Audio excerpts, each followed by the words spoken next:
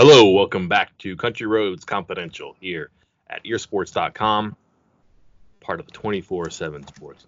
I am Mike Casaza, grateful that we at West Virginia are not in hot board season, head coaching searches and assistant coaching searches yet. Whoops, did I say that? Chris, how are your nerves knowing that we really don't have the fire drill that we had, well, not this time last year, but 11 months ago from today? Yeah, I'm really glad not to be talking to you and texting you all hours of the night like we were last time. I think I'd go to sleep texting you and somebody else, and I'm sure you were doing the same at midnight, 1 o'clock in the morning, and then I'd wake up at 6 or 7 o'clock the next morning with more texts from you and other people. That was a wild time, and I do not envy people who have to go through that. That's why I like to poke fun of our friends over at the Tennessee side who seem to have to go through that every year or two. I do not envy that. No, not at all. I think what makes me most mad about last year is that you and I talked like almost immediately after the bowl game. I left the press box and I said, I think we're going to have a coaching search. And it happened really quickly. And I don't know if it was by the time I got to my car or the time I got back to my hotel room and I spoke to my wife and I said, this is going to happen. And it's going to be 1:05 on the morning of the first. Mm-hmm. How do you know? And I'm like, because I really think he's leaving. And I really think that he's going to try to skate with paying a lesser buyout. And it's an hour behind in Houston. So if the buyout goes down on January 1st and it's January 1st in Houston, it's going to be that time. And like, sure enough, I really think it was like 1:05 when the official thing happened. And like, I had the bookends and everything in between was so convoluted and so awkward and so not something I want to revisit that. I don't know. Maybe I'd do it better next time, but I really don't feel like doing it again next time. Hopefully we don't have to worry about that, at least for a few more years. I mean, I think, at least as far as the head coaching thing goes, I think we're all well aware that assistant coaches come and go, at least a couple every year. So that's not some like big, not breaking news or anything there. So I think we'll be ready for that. But the wholesale changes can be exhausting. I think you and me, or you and I, and Shane Lyons and the fan base in general probably owes the University of Houston a gigantic thank you for getting rid of their coach last season, which was the first domino to fall. Remember, it was kind of strange that they made a coaching change, but they did, because let's say that West Virginia didn't want to fire Holgorsen and pay the money last year, and let's say that Houston didn't want to fire its coach and just kept things status quo for another year, and we just go through this lame duck season. Could you imagine if Holgorsen's contract had lapsed? And I mean, let's just say they're at the situation now where like it's a bad year and he does no better or marginally better than what Brown did, and you got to make a change. It's a really crowded coaching market right now, and I'm not sure that Neal Brown slips through the cracks and ends up at West Virginia again this year. I guess it's sort of remarkable that it happened last year. Yeah, I think what happened seems like, at least as far as where we are sitting right now, I'm sure hindsight can be 20/20 down the road, but right now it seems like West Virginia made out like a bandit last year. And if they were out searching for a coach right now with all the other schools that are searching for a coach, that would not be fun. And I think it would be, I don't want to say a rude awakening for some West Virginia fans, but maybe so, just about where things are and how hard it is to find a coach or what kind of coaches West Virginia would be looking at, because I think they have continued to get the good up and coming coaches. Not to skip over the Bill Stewart era there, but how he was a little different. His situation was obviously different, but Rich Rod was the young and up and coming coach that turned out really well. Dana Holgorsen was the young and up and coming coach that kind of just fell into their lap because of the awkward exchange with Bill Stewart. And then Neal Brown just kind of falls in their lap because the coaching change happens more or less after the carousel had stopped. Yeah. And Neal Brown was just there. And West Virginia gladly was like, yeah, sure, we'll take the hot new young coach that everybody talks up but is somehow still available. Sure. So West Virginia, I don't feel like has really truthfully had to battle for a top tier coach, against like say a blue blood or somebody with more money or something of that nature. So I think avoiding that is probably in West Virginia's best interest. So yeah, it could have been real bad this offseason. I do remember the Rodriguez days, and I remember that he was kind of a sliced bread guy back then too, because of affiliation with Tulane and then Clemson, and that spread offense was starting to really, well, spread, I guess, sorry, but the read options and everything, you're thinking, are we really going to invest a program in this guy? And I sometimes think about, what if it was 10 or 15 years later for Rodriguez, the world's his oyster, really, because he had that offense down at two schools, and then it didn't take him long to get it humming here. And that's kind of a what if too. Like, and also he's a guy who is, football has a cyclical way, and we're kind of getting back into where running is cool again. And that guy knew how to run the ball. And I don't know if the goods are too damaged there, or if the luggage is too considerable, but there are a lot of vacancies. There's going to be a lot of offensive coordinator spots, and I don't know if he ends up in the head chair or if he ends up in a coordinator's booth, but I truly hope he doesn't allow the camera to be in the press box with him and capturing the madness of King Richard as often and as willingly, seemingly, as he did this season. But I do wonder what happens with him, and if the star continues to shine, or if maybe he gets gobbled up by a weird situation at Ole Miss. I'm not going to lie. I was kind of intrigued about him being back into coaching there at Ole Miss because of that quarterback that they have there. Right. What's his John Reese? It's escaping the rest of me. Plumlee. And even Matt, just how dual threat they are, how they run. It was like, oh, that's kind of interesting, kind of exciting about him coaching at least coaching an offense with a player like that full time. I'd be curious to see how it would go, but I don't think that's going to happen. Weird times. Today is Wednesday, December 4th. The football season's over. I want to dig into some basketball, Chris, so that's all right with you. Absolutely. West Virginia 7-0, not ranked. Naturally, this is going to infuriate a lot of people. It does not bother me so much. I think it probably disappoints players at West Virginia. It probably pleases the head coach. In a candid moment, he would tell you that. I don't really think he cares, though. But, hey, December, you don't have a loss. You're in the conversation. Given where things were 52 weeks ago, pretty good situation. But should they be getting more respect? Are they getting too much respect? Or is it right about even? You know how I like to do my power rankings, and I call it the actually accomplished rankings instead of just how you think they do. And in the actually accomplished rankings, West Virginia is a top 25 team. Okay. As far as, obviously undefeated, a lot of teams undefeated, but they've played some decent teams. They haven't beat up entirely on cupcakes. So I think they're in there, but I'm not surprised that they're not in there yet. Just because we all know how these polls are. They start with the preseason and kind of a bias of where these voters believe they should be. And voters have a hard time adjusting that from week to week. If a team loses or a team wins, they have a hard time moving them down. Mm-hmm. And not a lot of teams are losing this time of year. It just doesn't happen because there's not that many kind of top tier matchups between good programs. There's obviously a couple, Michigan State and Kentucky playing earlier in the year, Duke and so on.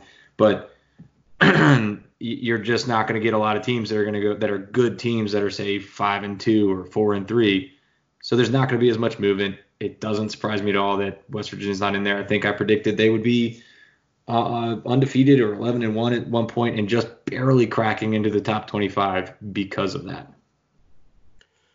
I do think that there are heavier preseason tournaments nowadays. It seems like everybody has an island or a hotel or a casino and they're letting you come and play games, and that's just big business now too. And I'm not sure that West Virginia ends up in the flashiest or most competitive tournaments, and it never seems to go well for them this year. This time it actually did, and I think it's not the tournament that is going to launch you into the top 25.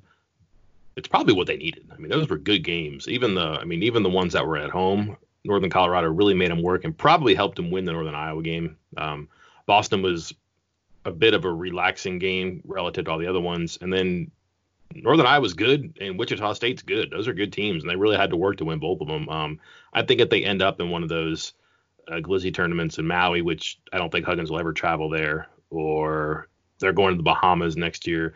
One of those big ones. I think it's Bahamas next year. Is that right? Yeah, the Battle for Atlantis one. Yeah, I'm not sure what the field is, but they always seem like they're in the second tier, which probably keeps them from being ranked right now, because if they had beaten the team with a number next to its name or two of them or whatever, things are different. But they can't argue with 7-0. I think what's curious is that they're not really boat racing anybody, and they come back to the field a bunch. Their margin of victory is 11.5 points a game.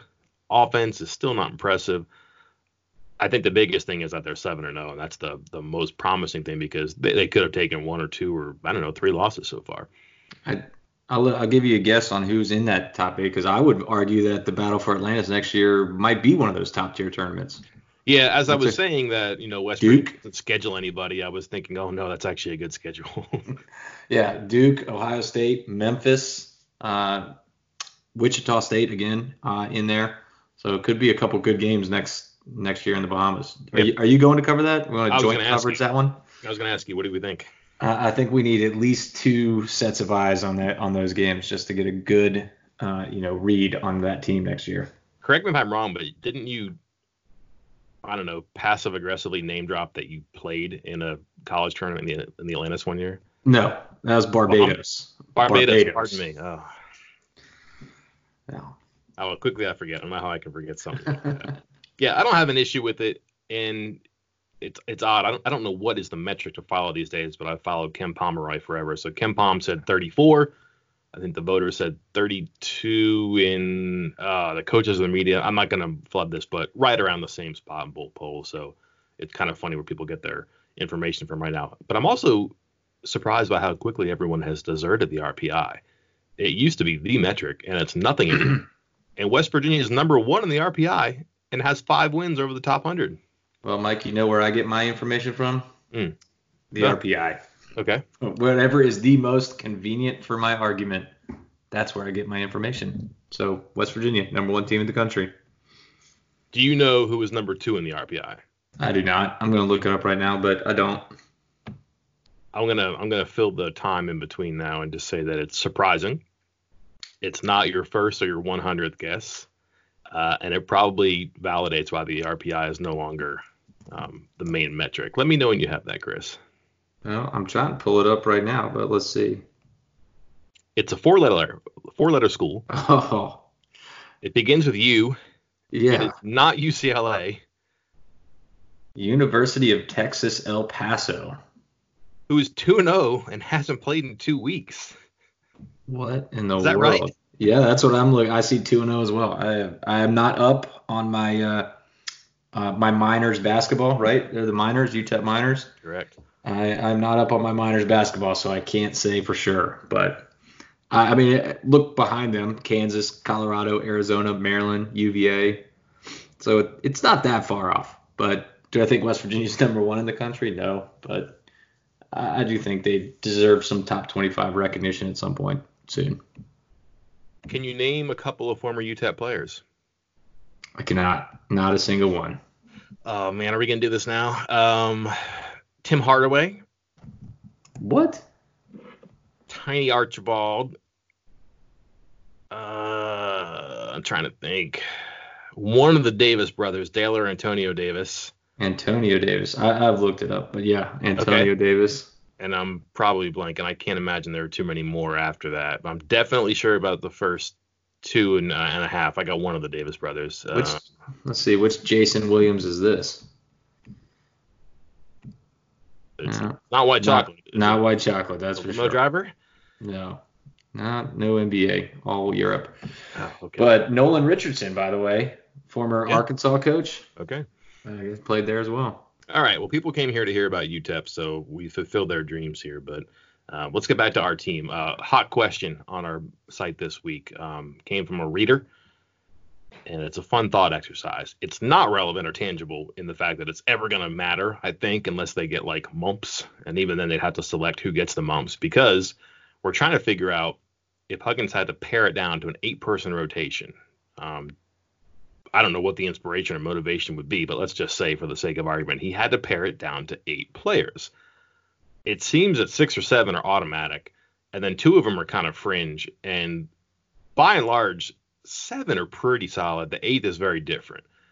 My top 8 is mostly the same as everyone's top 8, except it has one deviation that seems to infuriate people. But I'm going to go, if I had to just pick 8 players to travel with, right? Let's just say there's only, I don't know, 11 seats on the plane. I get my 8 players, 12. How about that? I get my 8 players, my head coach, my 3 assistants. So maybe that's what we're talking about here. They're going to the Bahamas for a tournament this year, and they only have 12 seats in the plane. So you got 8 and your 4 coaches. I'm going to go with McBride, Haley, Matthews, Shibwe, Culver, McCabe, Osaboyan, and everybody's nodding their head saying, yeah, 7, I get it. And I'm going to leave my 8th open because I believe you have the same 7. Are your first 7 the same? Yes. For me, it's a no doubt 6. McCabe is my, sure, 7th. I'll wait for arguments otherwise, but I like him as my 7th. And then my 8th. Well, let's just stop there for a second. Yeah. Let's draw this out. Starting 5, I guess if you want to call it that, but we probably have both of us McBride before McCabe, right? Yeah. Fine. I have McCabe because you need a second point guard, and he can do the things that role would need to do. Whether he starts or finishes, plays 10 minutes, plays 30, he's capable. So I'm okay with that. I think Osaboyan might be one that people raise an eyebrow about, as opposed to perhaps another guard or even Logan Rout. I just like the way that he complements, especially Culver, but I think he can get comfortable with Shibwe too.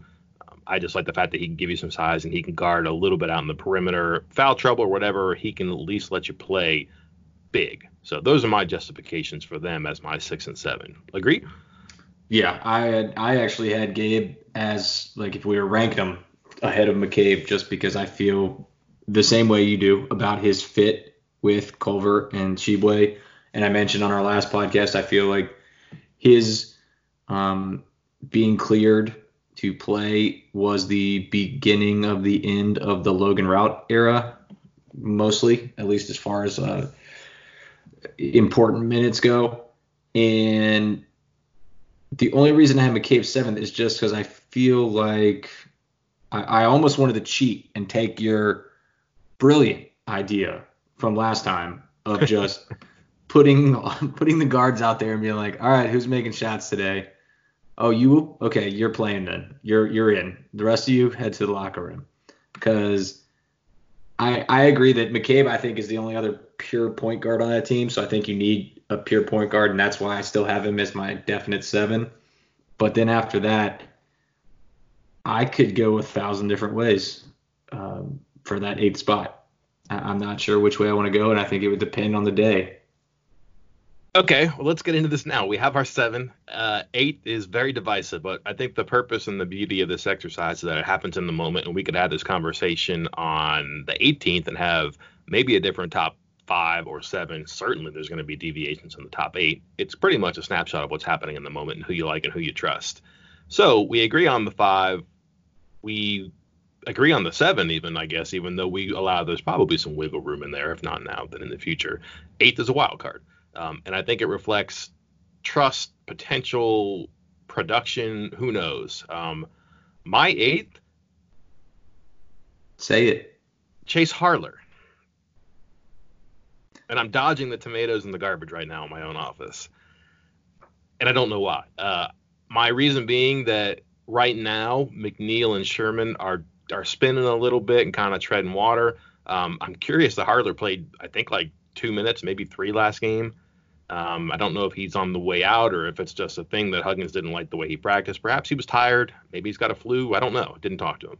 But what I know about him trumps what I know about Sherman and McNeil, and maybe what I don't yet know about them. Again, this may be different in 2 weeks. I think that a lot of people would hope it would be different in 2 weeks because that would mean that Sherman started scoring and McNeil started making shots, and those two have come up to a level where they need to be at and where Huggins wants them to be at. I just like Harler as an 8th guy because he could make a shot. At the minimum, he's going to stretch a defense, which helps your bigs. I think he can guard a little bit or at least play the team defense concept. He can handle the ball a little bit. I think he's sneaky good on offense in that he moves the ball. He doesn't get stuck with it. He makes the pass. It sets up the pass. And he cuts a lot. He keeps the offense moving. It doesn't stagnate very often when he's in there. He's not hitting at a high rate. He's not making threes. And he didn't play a lot Sunday, but I'm defending myself overly here because I know people are curious why I would pick him above, especially Sherman and McNeil. I rest my case. I don't think it's a bad case because I think he does everything that Huggins wants him to do, wants his guys to do out there. Like you said, he cuts, he plays hard on defense, he gets back on defense. Mentally, he's there for the most part. And shooting wise, he's not great. But remember, this is all relative to a team that is shooting 30% from three as a team. He's made the third most threes on the team. He's shooting the third best field goal percentage on the team at the moment. I don't think it's a bad choice. But and this is going along with what you said earlier about it kind of being in the moment. So I think if you would have asked me Gabe's cleared and you got to pick 8 before the first game, I probably would have stuck with the same 7 we've already said. And then I likely would have gone Sherman 8, Harler 9, and McNeil 10.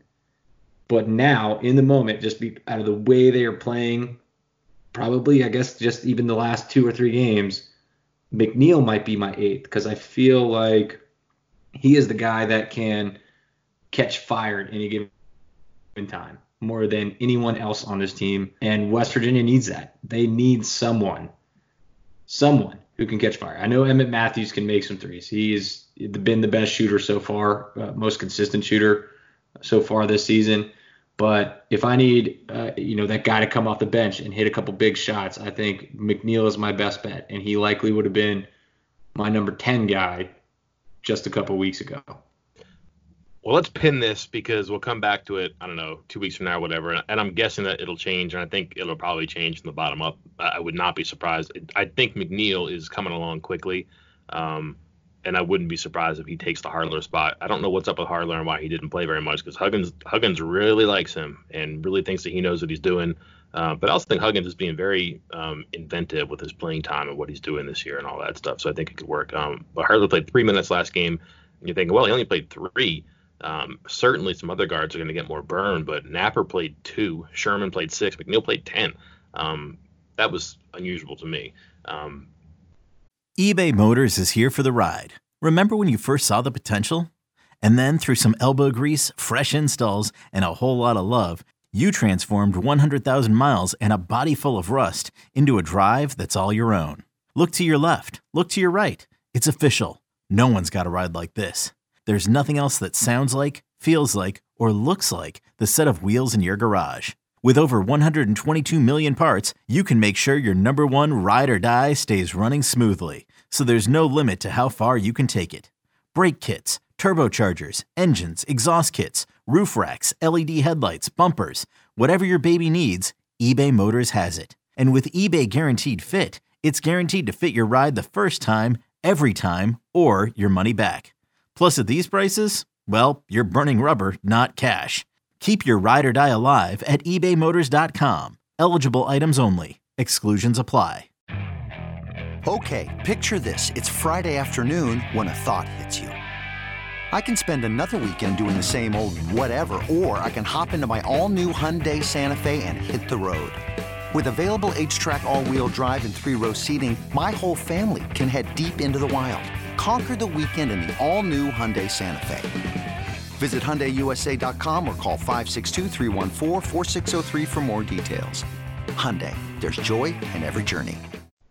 What did you think about playing Culver off the bench for the first time this season? Well, I should say the second time, but the first time strategically. I like it because I think Oscar is going to bring that energy every week that you want him out there with that first unit to start to kind of set the pace as someone who's going to crash the glass hard, play hard defense. And I think it just fits better with Gabe out there alongside either Oscar or Culver as playing that 4. I think it fits better because it provides better defensive matchups. I like the way Gabe plays defensively. Obviously, I think we all knew that when he was coming from Arkansas. That's what he was known for. He was not known for his offense at all. But I've also been surprised with the way he fits offensively too, because Culver and Oscar have been kind of at odds about where they fit on the floor, how they're going to make this all work, who's going to do what, who's going to post up, who's going to go to the elbow. And neither of them really, they get in their way too much, each other's way too much. And Gabe did a nice job of getting up to the high post, to the elbows, to the top of the key, and doing a nice high-low pass. I saw it multiple times in that game. I think it was almost so good that it surprised his teammates a couple times. Like, holy crap, this is an entry pass that is going where it's supposed to go. I don't know what to do. There was one time where he caught at the high post and lobbed down towards the block where Oscar was supposed to go because he had no one there defending him. He had his man sealed. And Oscar kind of just stayed where he was, and the ball just soared out of bounds. And they looked at each other, and that's on Oscar. That's not a bad pass. He threw it right towards the rim, right towards the block. That's where Oscar should have released, got it, laid it in, dunked it, something. I think he opens up that offense. I think we all knew the defense was coming, and I think he's surprisingly opening up the offense when he's out there. There's just so many complementary parts in this. It's silly to boil the conversation down to a top 8. It's fun to have a discussion here, but I think what's most intriguing and perhaps most promising in the future about this team is that there's so many pieces that fit together, and Osaboyan's one of them for sure. 5 rebounds, 4 assists, and offensively he's curious, I guess. They set him up and he scored inside. He missed a 3, and then he had a putback, I think, that just didn't roll for him. I mean, he can do a little bit of everything. And the spacing was a little bit better with him. Again, you see Tshiebwe and Culver clunk into each other every so often, or not really know what to do, or who defers or anything like that. They both were good. Culver was great. Tshiebwe was good. I don't think we're going to sneeze at what he did. Just missing a double-double thanks to a phantom call, but you're talking 11 points and 9 rebounds. That's good for a guy who maybe didn't have a great game. What stands out to me is that the problem, I don't want to say problem, but the question mark about this team was right in front of us the whole time, and it was also the potential strength, is that these two guys are so good, and you try to get your best 5 together. I don't know, I guess, now that I've beat that drum for so long, that I like the music, because if you have your best 5 on the floor and 2 of them just don't click, you're clogging up minutes by clogging up the floor. This let those 2 both play enough. Tshiebwe got in some foul trouble. I think he had 21 minutes. Culver had to play 32 because he was hot. But you're going to see them probably both playing around 25, 26 a game. And maybe if you can extend them and overlap just a little bit, it helps. And I wonder if there's longevity in this too, because the big part of this was Huggins saying that they can't score and they don't defend near the rim when Osaboyan and Logan Rout play together. And if you start Tshiebwe and you start Culver, eventually those 2 are going to be out concurrently, and you have to play those other 2 together. And it sounds like he wants to avoid that altogether. Yeah, that was a rough go for Rout in this last game. I thought he had been playing well all summer and kind of to start the season at times, but he just got straight line drive, to borrow a phrase from Bob Huggins, several times, turned it over multiple times. Not a great last game, and I agree. I don't think he fits well with Gabe, because I'm not sure who's going to score offensively from between the 2 of them. And like you said, I don't know about defensively. Gabe's got obviously some abilities there, but Rout's a little bit stiff to be guarding some of these forwards that Tshiebwe or Culver might be able to. I have a scouting report thing on Rout, I think, because I forget the game it was, but he caught the ball and backed up and scored twice. And the coach went crazy. It might have been Boston. And I was just thinking, man, teams are going to see that and say, this cannot happen to our guys. And since then, he has been pressured when he gets the ball. And then when he gets the ball when he's defending away from the basket, guys go at him. And I wonder if that's just so apparent right now, where there's the old fluorescent arrow flashing above his head. If you got him on offense or if you got him on defense, just pressure him and make sure he does something with the ball that maybe he's not comfortable doing. And there's going to be a game he swings or even wins with some rebounds or some putbacks or just good minutes. I wouldn't sell him out yet, but you're right. There's the spots I don't think it works out very well for him. Pop quiz for you if you're ready. Go. All right, another pick here, not 8. Let's just say you have 17 seats on the plane. And you can bring your head coach and your 3 assistants and 13 players. However, You bring 13 clones of just one player. Mm. Who are you cloning and bringing with you? Ooh. Well, I'll go ahead and say I'm torn between. In a close third, I got Oscar because I would pick him, but because I've seen him make some threes, so he does have an outside shot at times, but I don't think he's polished enough. I don't think he knows the game well enough that if you put 5 of them out there together, it would work. So I'm focused on Haley or Matthews.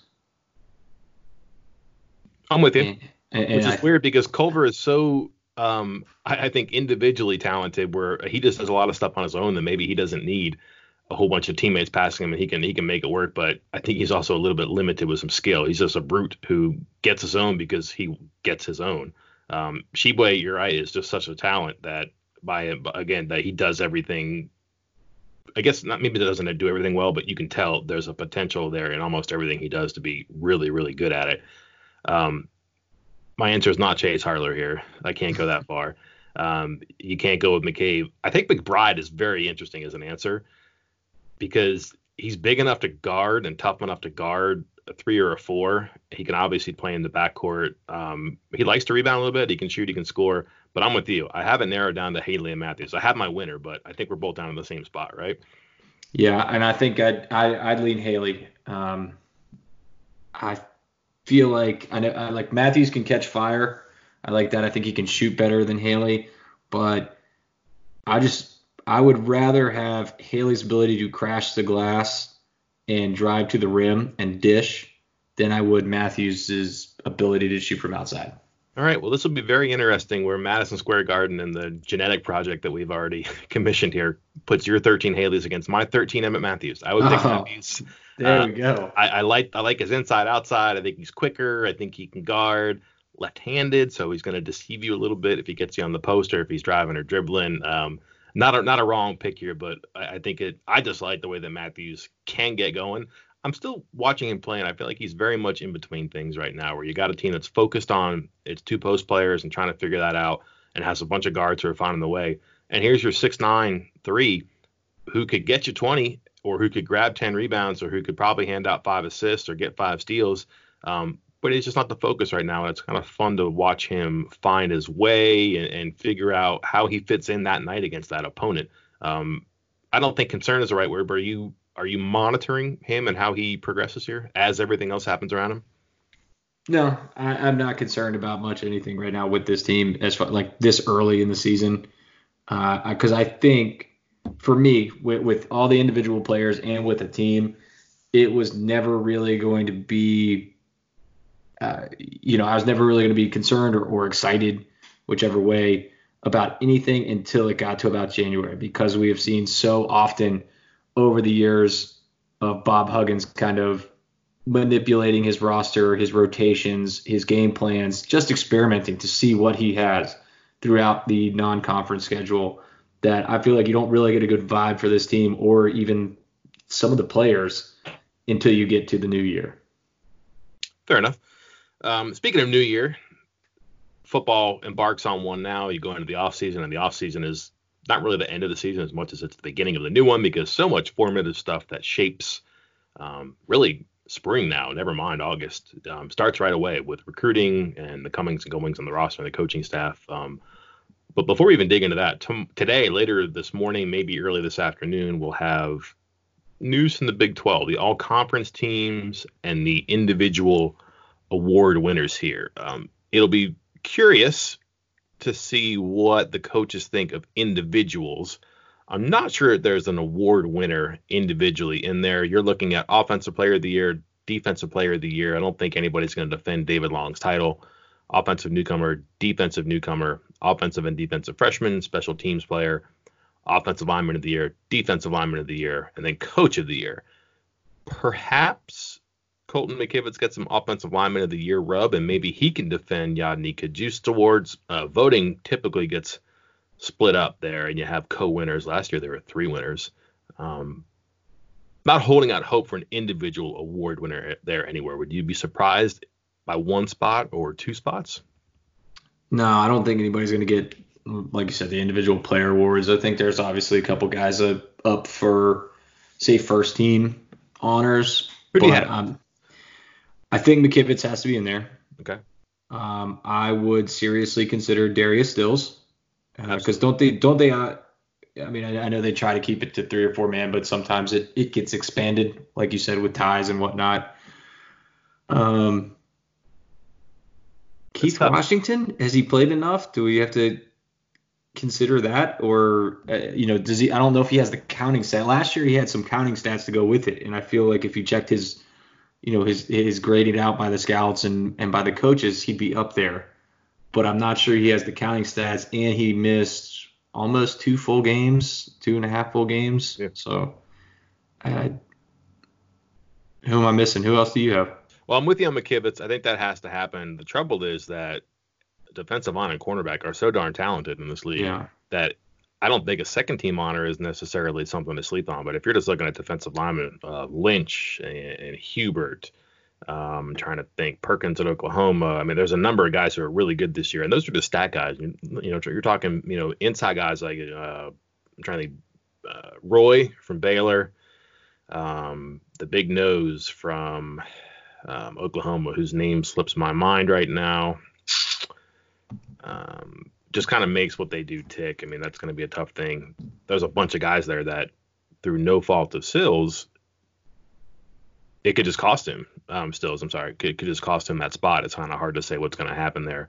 You just have good players there that are going to be tough. But I mean, he's up there in sacks in TFL. So I believe 7 sacks, 15 tackles for a loss, and he's certainly top 4, top 5 in the entire conference. But that also means among the defensive linemen too. So that could be one that sneaks in there. Washington, I think the playing time and the fact that the defense wasn't very good, and he had some bad spots out there, which again will happen to a cornerback in the league. It's just going to be hard to make a case for him. And again, there's a number of good ones there. Gladney will probably make it from TCU.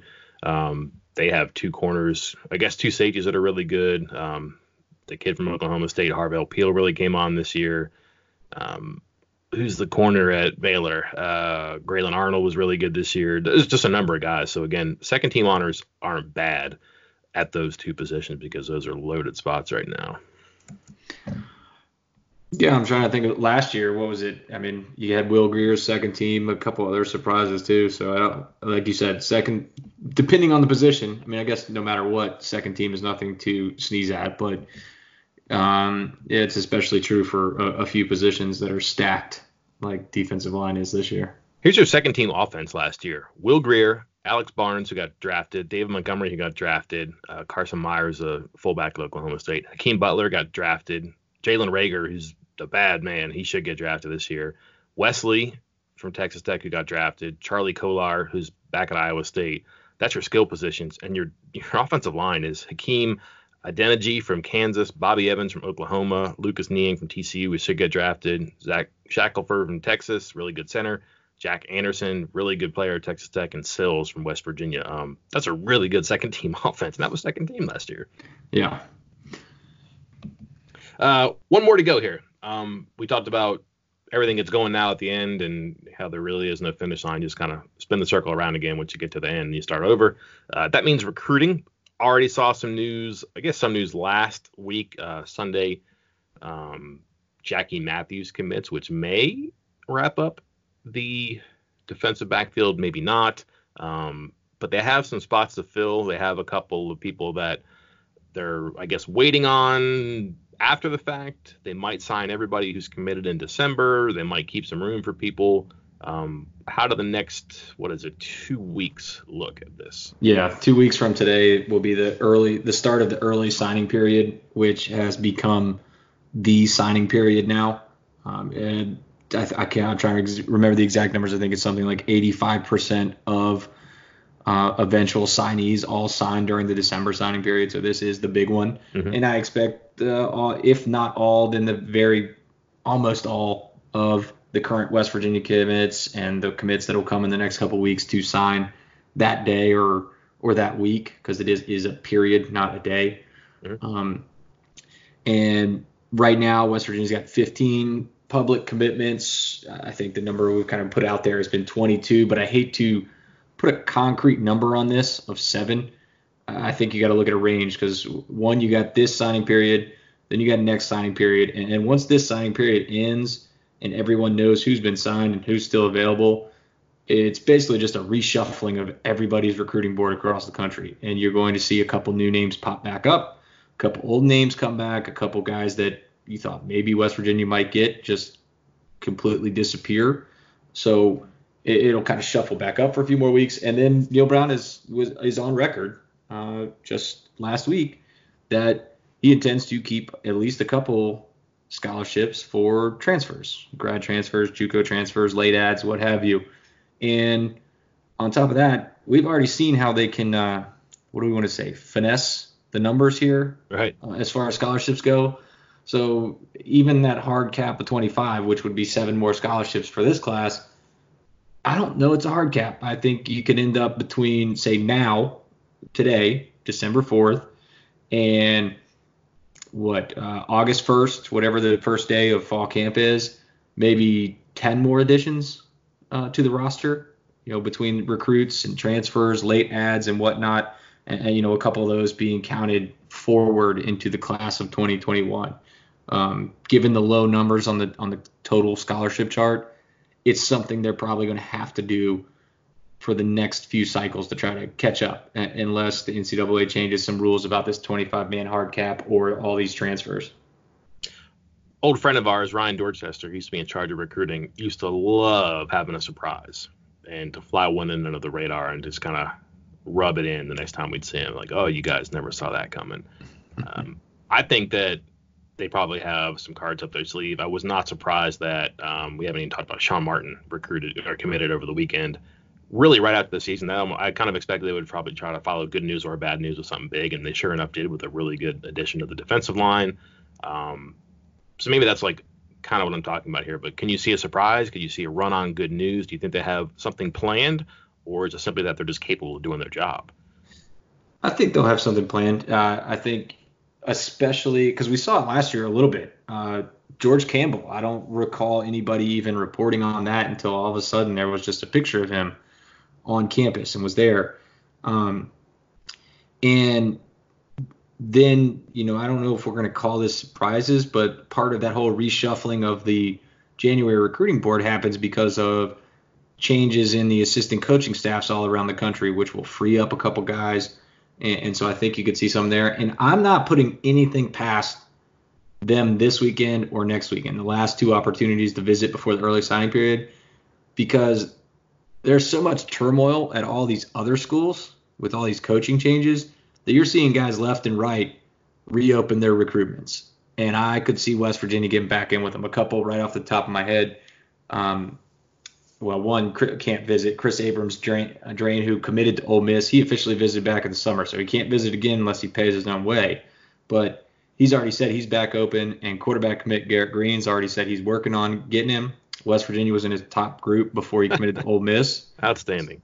So, and then you got Charles Bell, who was committed to Syracuse and opened things up last week. And he got his offer from Jamil Adai a month ago and said even then, while he's still committed to Syracuse, that he would visit West Virginia before signing. And he's an early enrollee, so he's someone who will have to make a decision in the next couple of weeks and sign something so he can enroll in January. And if you're West Virginia, an FBS caliber defensive back who can enroll in January, sounds pretty good right about now. So I think he might sneak in one of these next couple weekends too. Interesting. So the coaching carousel can, one way or the other, affect the recruiting circuit. That's pretty interesting. Do you fear anything falling off unexpectedly? Could, I don't know, let's just say that a coaching change at an SEC school or an ACC school, elevates an assistant to a head coach, not a West Virginia, I'm just saying, like someone that is friendly with one of West Virginia's commits or even targets ends up in a coordinator spot or in a head coaching spot. Any type of threat to West Virginia's recruiting efforts? I don't see many that would be, vulnerable to that, in part because I feel like a lot of those changes that happen, especially with assistant coaches, won't happen until, say, the first couple weeks of January. And all these guys will already be signed, and I don't imagine they'll try to get out of their letter of intent by then. I did hear a funny story, actually, about 30 minutes ago when we started this podcast about tight end commit Charles Finley, obviously from Rutgers, and Rutgers on Tuesday, while we're recording this, officially announced the hiring of Greg Schiano, rehiring. And wouldn't you guess who reached out to Charles Finley to see if he was interested in a late visit? Wow. Yeah, but you always got to worry about the home state school, but I'm told that was not happening, that he's not going to take a visit. Obviously, you got to keep an eye on these things in these last couple of weeks. You never know who is going to say it's not happening, and it still does. We've seen that plenty of times. I still remember the safety commit who I called and spoke with him and his father, had asked them about their interest in Ohio State, and they told me that was untrue. They would never visit there, would never flip, and they had answered the phone while in Columbus. So just keep that in mind. Let's it's not always in the recruit's best interest to have the entire truth out there. So we never know what's going to happen. We'll keep an eye on it. Real quick before we go, I was looking at the all-conference teams as we were talking here and trying to figure out how the voting goes.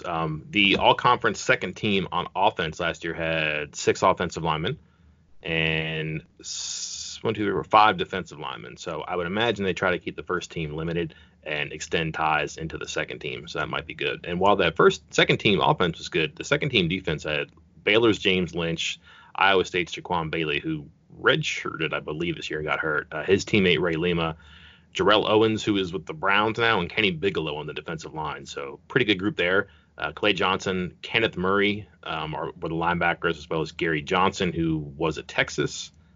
Johnston is probably the best player on Baylor before he got hurt. Murray is probably the defensive player of the year in the conference. Cornerbacks were Duke Shelley and Brian Peavy, who were both drafted, and then A.J. Green and Jeff Gladney, who were probably the best in the business in the conference right now. And then Ridwan Isaku. I don't know how to say that one, TCU. But again, nothing wrong with second team honors here in a conference that's got 10 teams. So maybe it's a little bit different in a 14-team conference, but 10 teams. But all those second team players we just listed are really good, and a lot of them will be first team players this year too. Would not discount the chance that McKivitz and or Darius Stills ends up on the first team. Certainly there's a spot for them in the second team though. Wait, speaking of voting, yeah, I just got my email the other day. I won't keep our listeners too long, but how much are you voting for your Heisman before or after the conference championship games? I'm strictly after because I think it matters. I don't discount teams that don't make the national or the conference championship games, but nor can I discount a player whose team is on it and he does really well in that game. I'm in the same boat, and although I feel like, and I guess we are, asked not to divulge our picks, so I won't do that. I won't ask you to do that, but I, too, am a post-conference championship kind of guy, but I'm trying to remember when the last time it was that my choice was so close that it came down to that, because I don't feel like that's the case this year, at least for me. It's been a couple of years. Like, I think I was Murray and Mayfield easily the last 2 years, and I'd have to take a look at it, but there have been times where I've gone down to, like, Sunday night, or due Monday morning, I believe, but I've gone into Sunday night going, well, this one game here, and I know he didn't get to play in the championship game, or let's see their record against, top 25 teams, and what was his completion percentage on the road, and I've gotten really into the minutia to make decisions there, and I without giving it away, I think if there's 2 games we're going to watch Saturday and see how teams did. I'm not sure win-loss will affect me at all. I think performance will affect me. I'm not sure I have the same one that everybody else does, but I'm not sure who everybody's one is. But I think there's probably a handful of people you have to watch and probably 2 games, right? Yeah. As I say, I feel pretty confident about my top 2. And it would have to be something special for me to change who my number 1 is based off this weekend. But I will be watching at least 2 games to decide between those 2. Here's my piping hot take. Chase Young will not win the Heisman, but he will win the Heisman for somebody. He will help Ohio State win. And then Dobbins or Fields will have a great game. But he'll also get votes that might take away from votes that would go to Joe Burrow. or he'll get enough votes that some of the guys at Ohio State who might be deserving, that they don't get enough votes and Burrow ends up with a narrow margin. Like, he's going to get second and third place votes. He's going to get first place votes, I think, too. But I think he's going to factor into the voting. Be careful what you say, Michael. Don't get in trouble. They can't take my vote away. I'm the one who hands the votes out. They can't take mine away. I think that's in the fine print.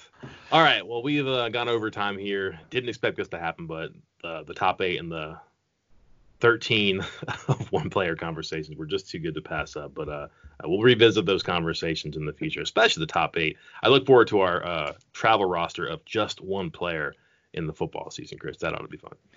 Yeah, and we also are going to have another podcast probably in a week or two. I mean, we'll have more between now and then, but I've already, marked my calendar for this furious debate we're going to have about the 2020 depth chart 10 months out. Yeah. I'm really excited. People will be eager about that. Cool.